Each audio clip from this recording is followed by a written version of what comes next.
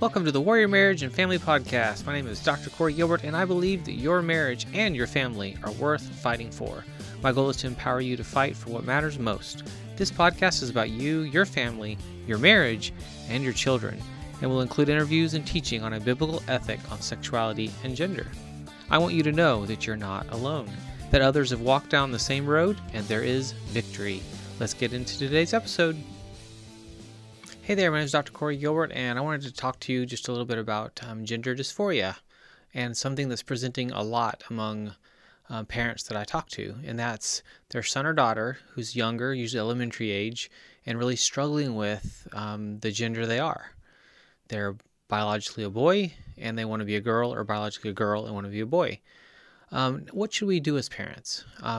This is a very controversial area. This is an area that will actually get a lot of pushback, and you'll have a lot of people that will have insight, if you will.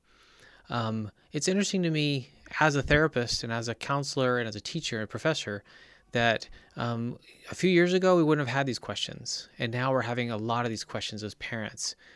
What would we have done before? We would have just let them say whatever they're going to say and actually kind of play itself out.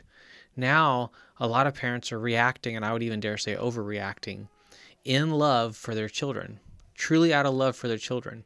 So we need to remember to understand that. That's a critical one. But what should I do if this is you? You need to actually be careful who you listen to, actually. Your son or your daughter is struggling, possibly, could be in distress. And if they're in distress, you need to deal with that. But to treat that as gender dysphoria to the point of then leading to the next step, which is many times hormones or surgeries, is absolutely unacceptable. Again, I know this gets me in trouble in a sense. We need to protect our children from that kind of abuse, really. It is your son or your daughter is struggling, and they need actually to have that you help navigate that. You walk through that with them.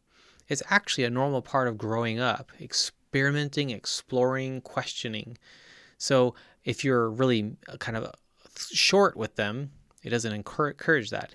But if you encourage the experimentation and play and laughter, then it's not as big of a deal.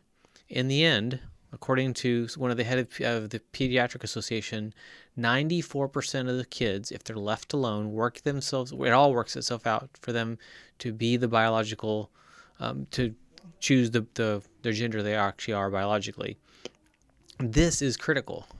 So we need to play the long game and be careful that we don't overreact. My son's struggling about being a girl, so I buy all pink stuff and buy dresses. No. We need to actually have some careful boundaries. But for your son to be forced to go hunting and forced to play sports and certain things that are not them, that's not okay either. So how to help them navigate that, and how to maybe for you to navigate that, is critical. This is not easy. We should not be doing this alone, but be careful who you listen to when it comes to this space where your son or daughter is struggling. It is one that is very treatable in the sense of, let's actually leave them alone in a sense. But a lot of the distress actually is the parents. The parents worrying and stressing over, is my child okay? And no, they're not okay, but they will be okay. And a lot of it's going to be how you're okay. It's just like when our son or daughter falls. One of the things that they do when they fall is they look to mom to see how to respond. And if mom panics, they start crying. If mom is distracted, ironically, and doesn't notice, the kid gets up and walks away. It's very interesting. And so how we respond as parents shapes our children as well. And I hope this encourages you to ask more questions. I would love to talk with you someday, and hope this helps you pause and actually let your children grow up and ask questions and navigate this. Thank you for tuning in to the Warrior Marriage and Family Podcast. It has been an honor to serve. Find out more about resources for you and your family's growth and success at healinglives.com. Thank you to our sponsor, the Healthy Marriage Inner Circle. You can join the conversation in my free Facebook group anytime at facebook.com/groups/thehealthymarriage. To access my new best-selling book for parents, go to ican'tsaythat.com to purchase and receive the audiobook for free.